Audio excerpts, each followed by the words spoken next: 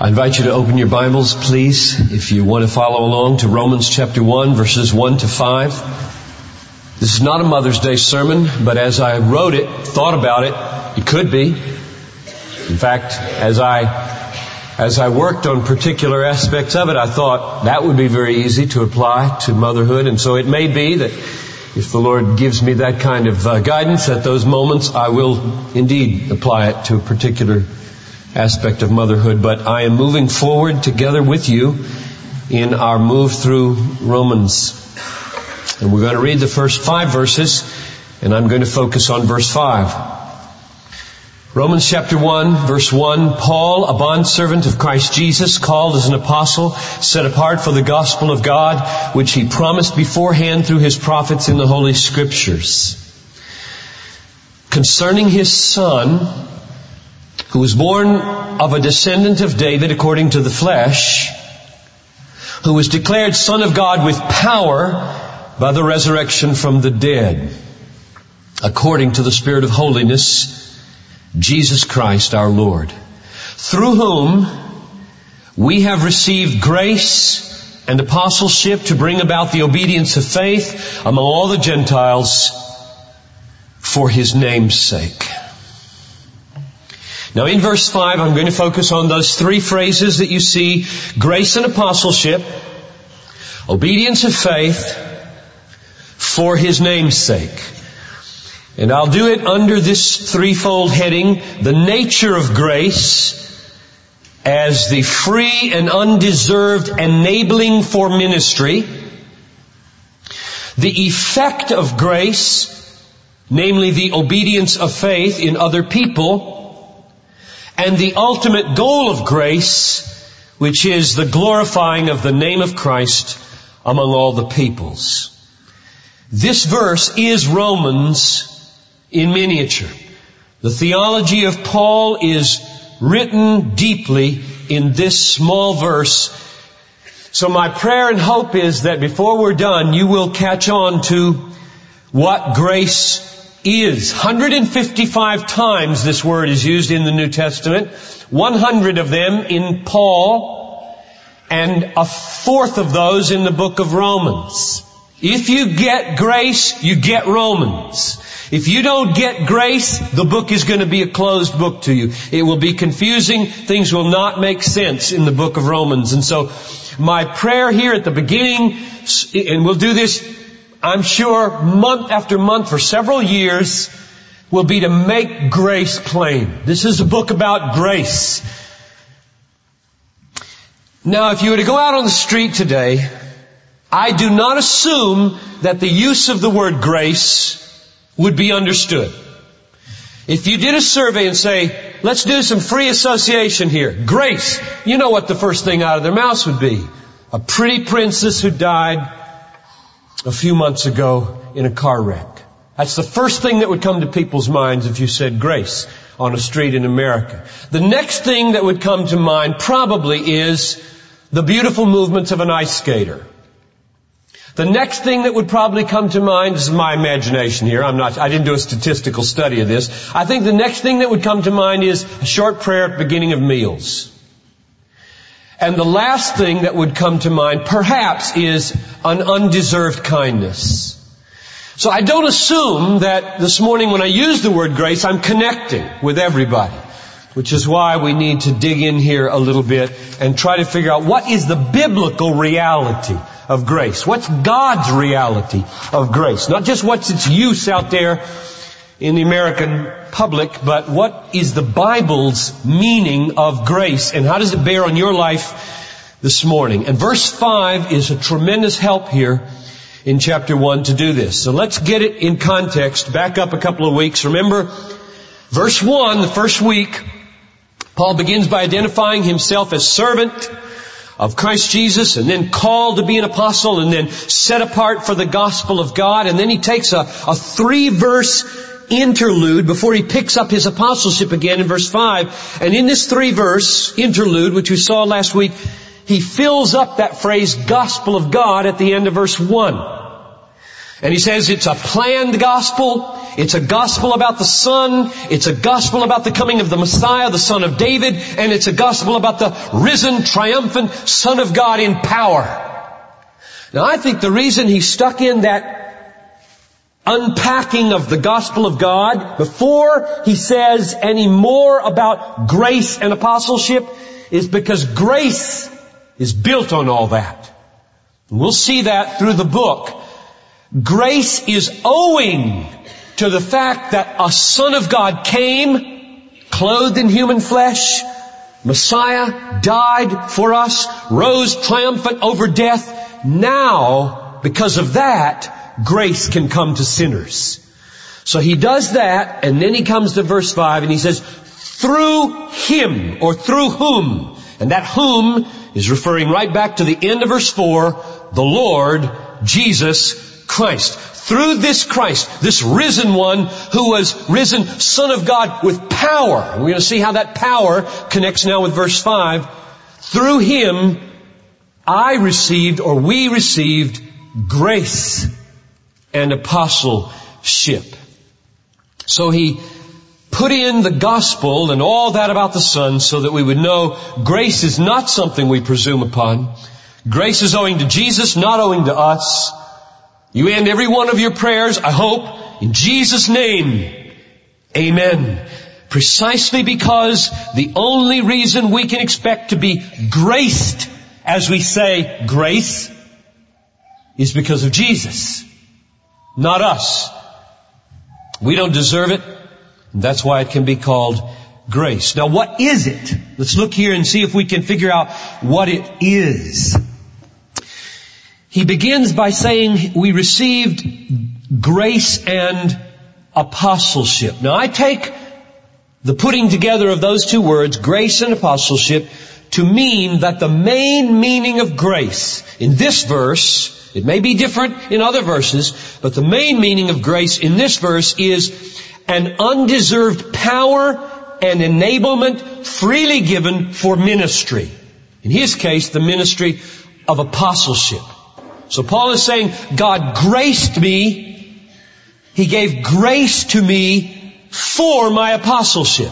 He gave me the calling of apostle, and He empowers me for this calling of apostle. That's what I think is meant by He gave grace and apostleship. Now why do I think that? In chapter 12, for example, in verse 6, Paul says, we have gifts that differ according to the grace given to us. So Paul thinks of grace as that by which you are gifted differently from other people in this room, and by which he was gifted as apostle. Then in verse 3 of chapter 12 it says, through the grace given to me, I now speak to every one of you. So the grace that gave him his gift and apostleship is the power and enabling through which he speaks with apostolic authority. So grace is power and gift for ministry. Here it is again in chapter 15, verse 15, at the end of the verse. He says, grace was given to me from God to be a minister of Christ Jesus to the Gentiles. You see exactly the same thought as in chapter 1, verse 5. So in verse 5 it says, through Christ, from God, I received grace and apostleship. That is, I received my calling on the Damascus Road to be an apostle, and grace has rested on me to enable me to do this ministry every day since then. Now the question is, if that's the main meaning of grace here, a freely given enablement for ministry, how did he get it? How does grace come to the Apostle Paul and to us? And it is not a response to Paul's goodness, right? The reason God, this takes us back 2 weeks, the reason God permitted and ordained that the one whom He had set apart from his mother's womb to be a minister of the gospel, the reason He let Paul become a murderer and a persecutor of the Christian church is so that on the Damascus Road, without the slightest willingness on Paul's part to submit to the Lord whom he's persecuting, Jesus would show His matchless godlike grace in saving him sovereignly. So that Paul would have to be stunned and say, I was not moving in this direction. God is not in the business of looking for people who are moving His direction. God does not help those who help themselves. That didn't come from the Bible, believe it or not. It may be true in some limited context at work. But in salvation, God sovereignly picks His Pauls and saves them on their way to persecute the church, on their way to the bar, on their way to the prostitution place, on their way to the strip show, or sometimes on their way to church. He can do it anywhere and any way He pleases. He is free, and that's the meaning of grace. And some of you came this morning through constraint. Didn't want to be here, and you're here, and I'm telling you, God brought you here because He loves you. So listen carefully, please, to what He has to say to you this morning. We do not receive grace by getting ready for grace. Grace gets us ready to be saved. Let me give you some examples of how grace comes to us. Romans chapter 4. I'm going to stay right in Romans as much as I can to give illustrations of Romans. Romans 4 verse 4 says, now to the one who works, his wage is not credited according to grace. This is a literal translation. Some versions say due to favor. The word is grace. His wage is not credited according to grace, but according to debt. In other words, when you work for somebody, they don't grace you with your salary. They owe you your salary. And it is a matter of injustice when they don't pay you your salary. That has nothing to do with grace. Grace is when you by faith receive a gift that nobody owes you. Mark it. Grace cannot be owed. Grace cannot be owed. It is free, a bonus above the salary, or there is no grace. Here's another verse to get that point across. Chapter 11, verse 6 may be the closest thing to a defining way of receiving grace in all of Romans. Chapter 11, verse 6 says, if it referring to election, if it is by grace, it is no longer on the basis of works. Otherwise, grace is no longer grace. Couldn't be clearer, could it? If you receive anything owing to works, that is, deeds done to earn. That's the meaning of works in Paul. Deeds done to earn. If you received your salvation or your ministry by works done to earn, he says, grace would no longer be grace. What correlates with grace as a means of receiving is not works, but, tell me. All right, we got to work on this. I'm going to try this again here. The means by which grace is received is not works, but... All right. That's a little better. And in a few years it'll resound. Believe me, it will resound.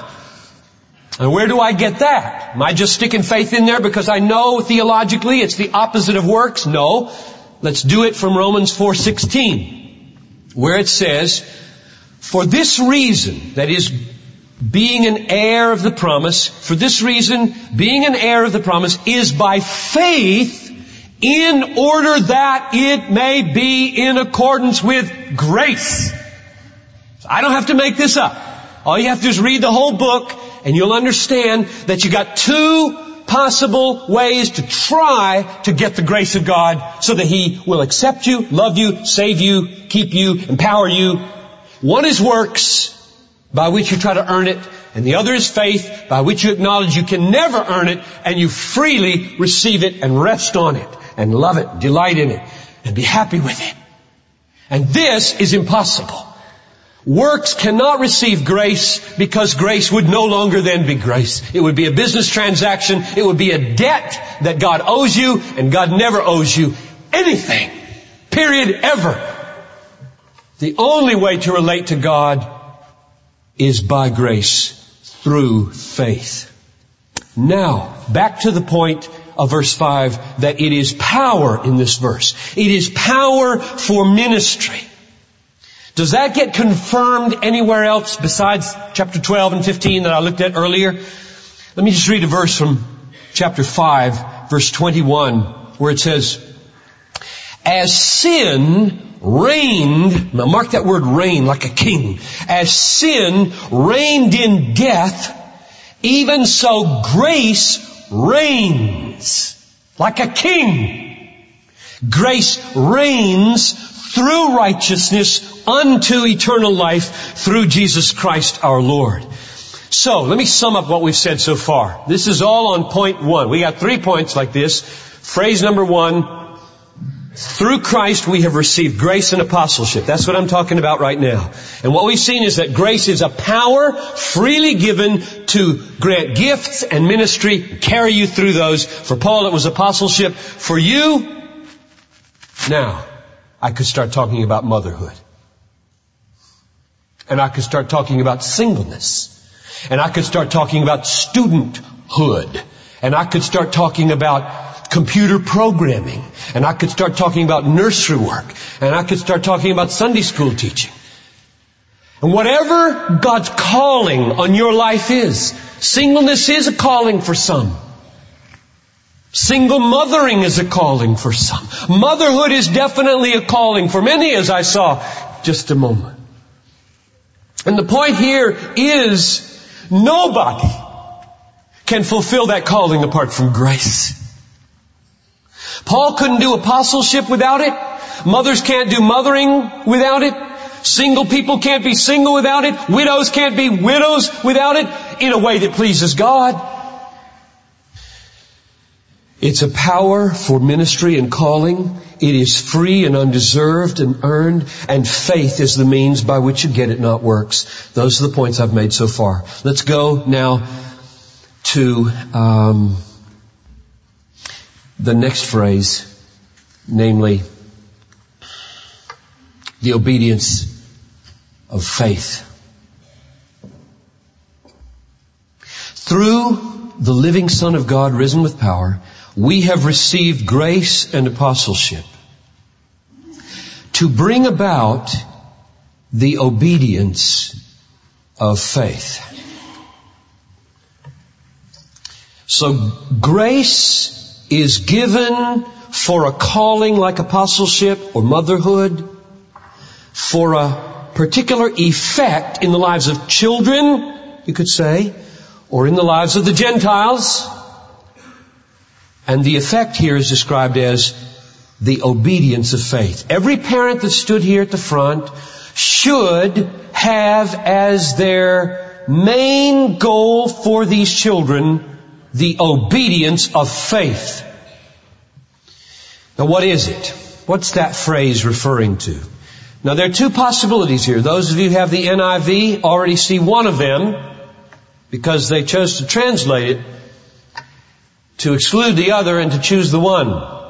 Namely, the obedience which comes from faith. That's one possible meaning. Another meaning is the obedience which is faith, or faith which is obedience. See, that word of in English is real ambiguous, just like the Greek construction here is ambiguous. When you say acts of courage, you mean acts which come from courage in your heart. The acts come out. Or if you say block of wood. It's a very different use of the word of. The block is made of wood. Now, which is it here? Is it obedience which comes from faith? Faith gives rise to acts of obedience? Or is it faith which is what makes up obedience? Obedience is faith, because when the gospel comes and says, believe, And you believe you're obeying. So faith is obedience. Which is it? And the commentaries and the scholars here they split right down the middle on this. And there's almost no way to be sure, given the phrase itself. But I'll tell you which way I lean and why, and you ponder it yourself. Both are true, by the way. Both of those are true. Absolutely, biblically, theologically true. The question is just which one does Paul mean here? I am very moved by Leon Morris's question in his commentary. Why use two words if you just mean one word? Faith. In other words, if Paul meant to say, we received grace and apostleship to bring about faith among all the Gentiles, why did he complicate matters by saying the obedience of faith instead of just faith?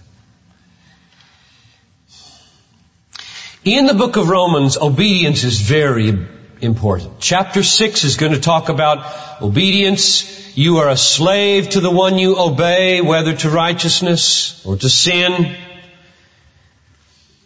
Chapter 9, verse 32 says, by faith and not as though it were by works, we obey the law.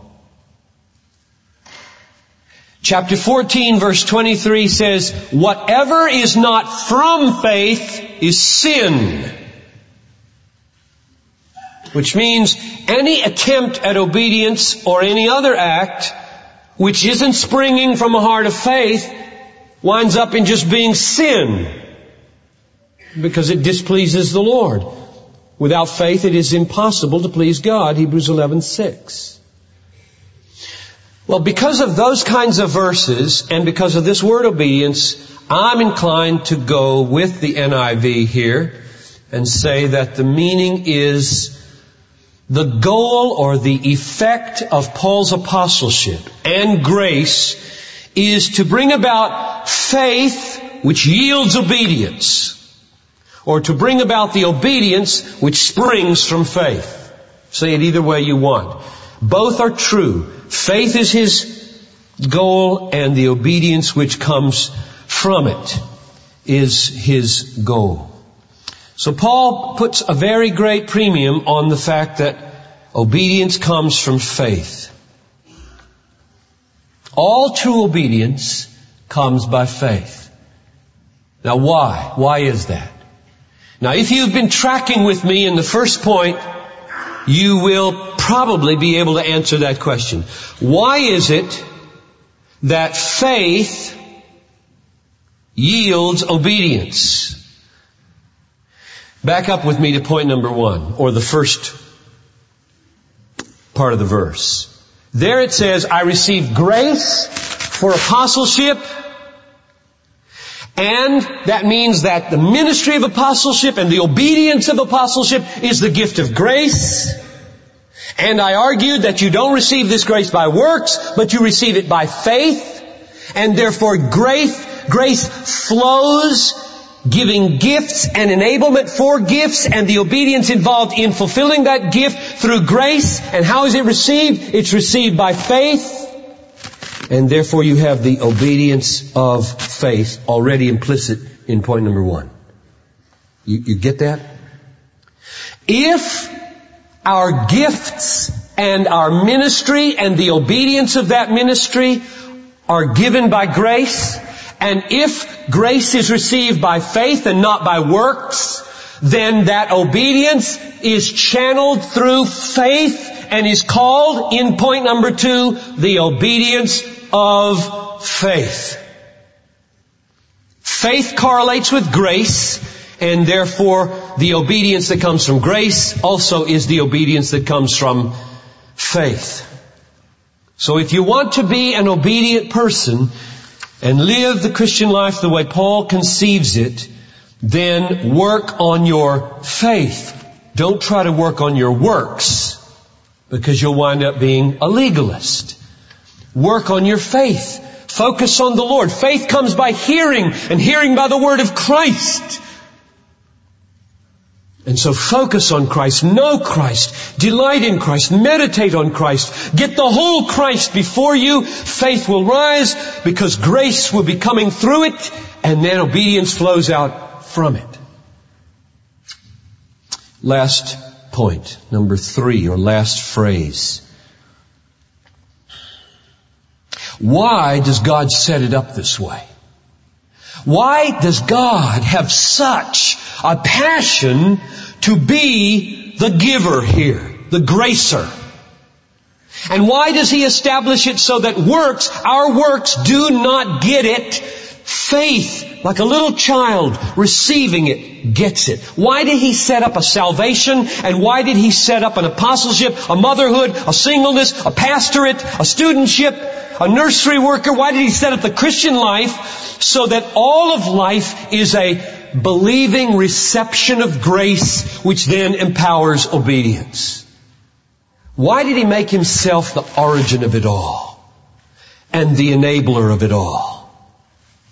And the answer to that is given at the end of verse 5. Through Christ we have received grace and apostleship to bring about the obedience of faith among all the Gentiles or nations or peoples. Why? What's the ultimate goal? For His name's sake. The ultimate goal of all God's dealings with you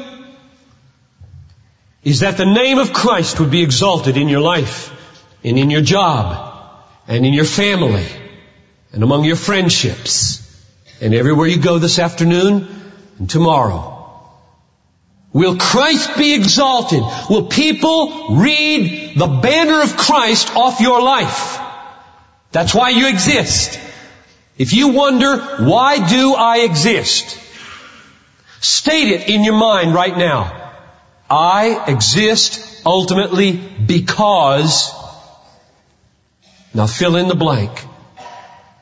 And I pray that God would enable you, give you the humility and grace to fill it in, that the name of Christ be exalted in my life. If you write that as the reason you exist, everything will be different. Let me confirm this with a verse from Romans 9, verse 17.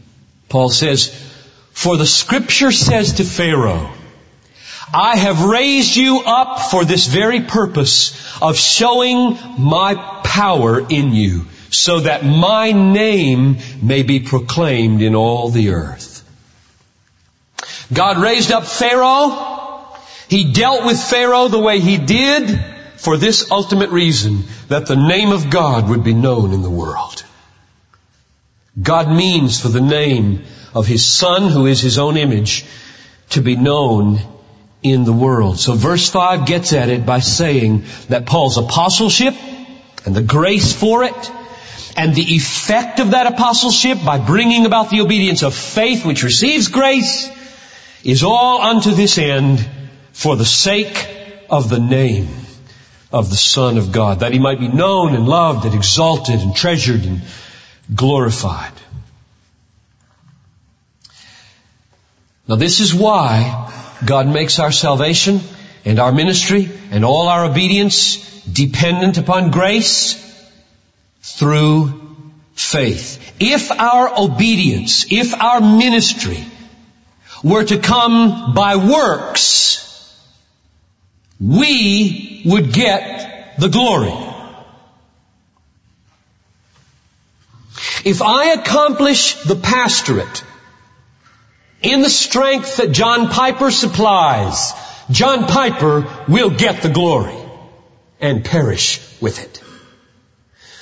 If I accomplish the pastorate in the strength that God supplies, God will get the glory. And I will get the help. That's why he says it's all by grace, through faith. Let me read you. I'm going to go outside Romans here. Only time I'm going outside Romans this morning. But it is so good. The way Peter says it just can't be improved upon. 1 Peter 4:11 puts it like this. Whoever serves, now let's just make sure we all put ourselves in there. I say pastor, father, husband. You fill in the blank, okay? Grandmother, aunt, uncle, Sunday school teacher, computer specialist, policeman, bricklayer. You got your 2 or 3 things that you occupy your life with now? Whoever serves is to do so in the strength which God supplies, so that in all things God may be glorified through Jesus Christ, to whom belong the glory and the dominion forever and ever. Amen. Everywhere I go to speak, I was in Orlando on Thursday night. I spoke in video conferencing with Perth, Australia, 7 o'clock Thursday morning. I went up to Winnipeg a week ago. Everywhere I go, almost, I quote this verse. And I say something like, at Bethlehem, the closest thing I have to a verse that sums up a ministry philosophy is 1 Peter 4:11. Let him who serves, serve in the strength that God supplies in order that God would get the glory. And I always use those gestures. Like that. And that's my theology. Just like that. And if you get that, if you are deaf here this morning and can read my lips perhaps, and you see, God, I need you. I need you for this ministry. I need you for this sermon. I need you for the baby dedication. I need you to make it good for Noel today. Give it to me. By grace, I trust you. I don't deserve this. I'll give you the glory. You get the glory. People will see the glory. You get the glory. I get the help. Good deal. This is my theology. And I believe it's Romans 1:5. If it's not Romans 1:5, you need to write me a letter.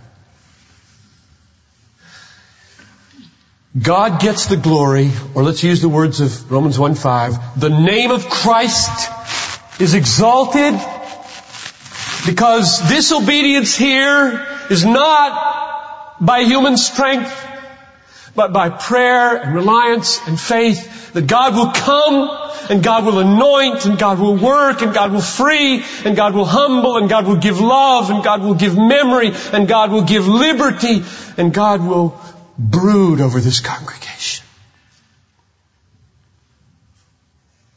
and get glory for Himself. Last question. When I say this, that God makes His ultimate goal the glory of His Son or His own name, is it loving of God to do that? Now the answer to that question in the book of Romans is given in 2 places. How can it be loving of God to make His own name so important? In Romans 10:13, it says, everyone who calls on the name of the Lord will be saved. So, if salvation, that is freedom from sin, and the hope of eternal life, and union with God, comes by calling on the name, if God doesn't make the name known, He's not a God of love. That's not hard, folks. That's easy. God must pump and puff God for my sake. Right? If God says, well, I'll just keep myself secret here and go humble. If God does that, you lose. And that's not loving. Everyone who calls upon the name of God will be saved. So make your name known, God. And the other answer in the book of Romans is chapter 5, verse 2. And with this I stop. It says there, we exult in the hope of the glory of God. When you call upon the name of the Lord, and you receive salvation, what is the essence of salvation? Eternal golf?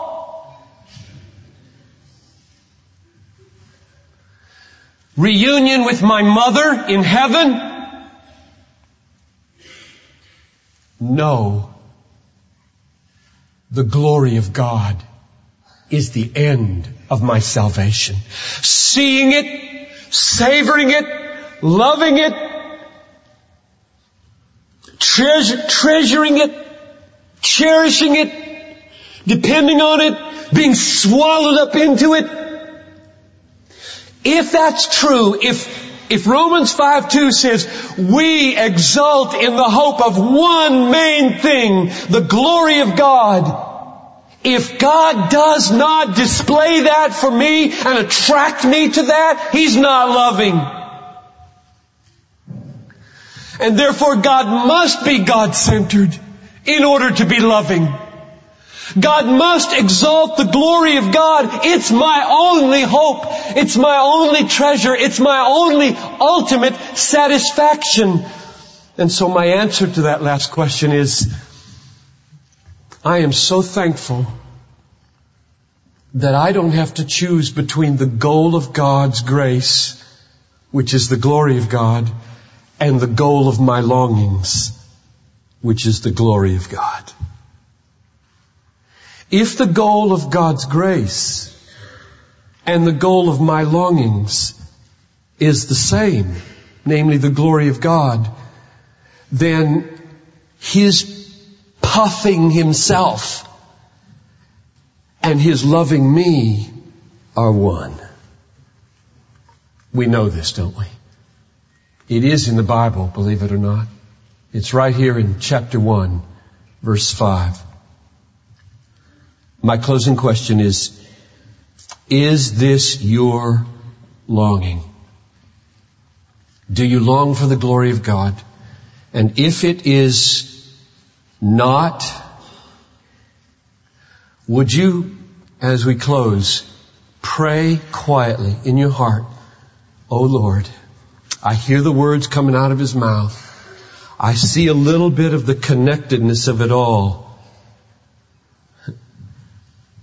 But this tasting, this spiritual apprehension, this loving, this affection, this embracing, this receiving, this resting upon grace by faith to God's glory, that is not my experience." If that's you, admit it and ask God to open your eyes to see it and then embrace it. Just embrace it. Let's pray together. Father, here John Piper reaches his limit, even if I were depending on myself to this point. For at this point, only the Holy Spirit suffices. The hard heart can only be replaced by the heart of supple, tender, docile, humble, receptive flesh, by a supernatural act of new birth through the Holy Spirit. And I ask you to come now, Father, and draw people to the Savior. Nobody comes to me, Jesus said, unless the Father draws him. Oh, Father, draw this morning. Draw right now, I pray. Lord, come and work in Jesus' mighty name. As you go, may the Lord make His grace very precious and powerful in your life today. You're dismissed.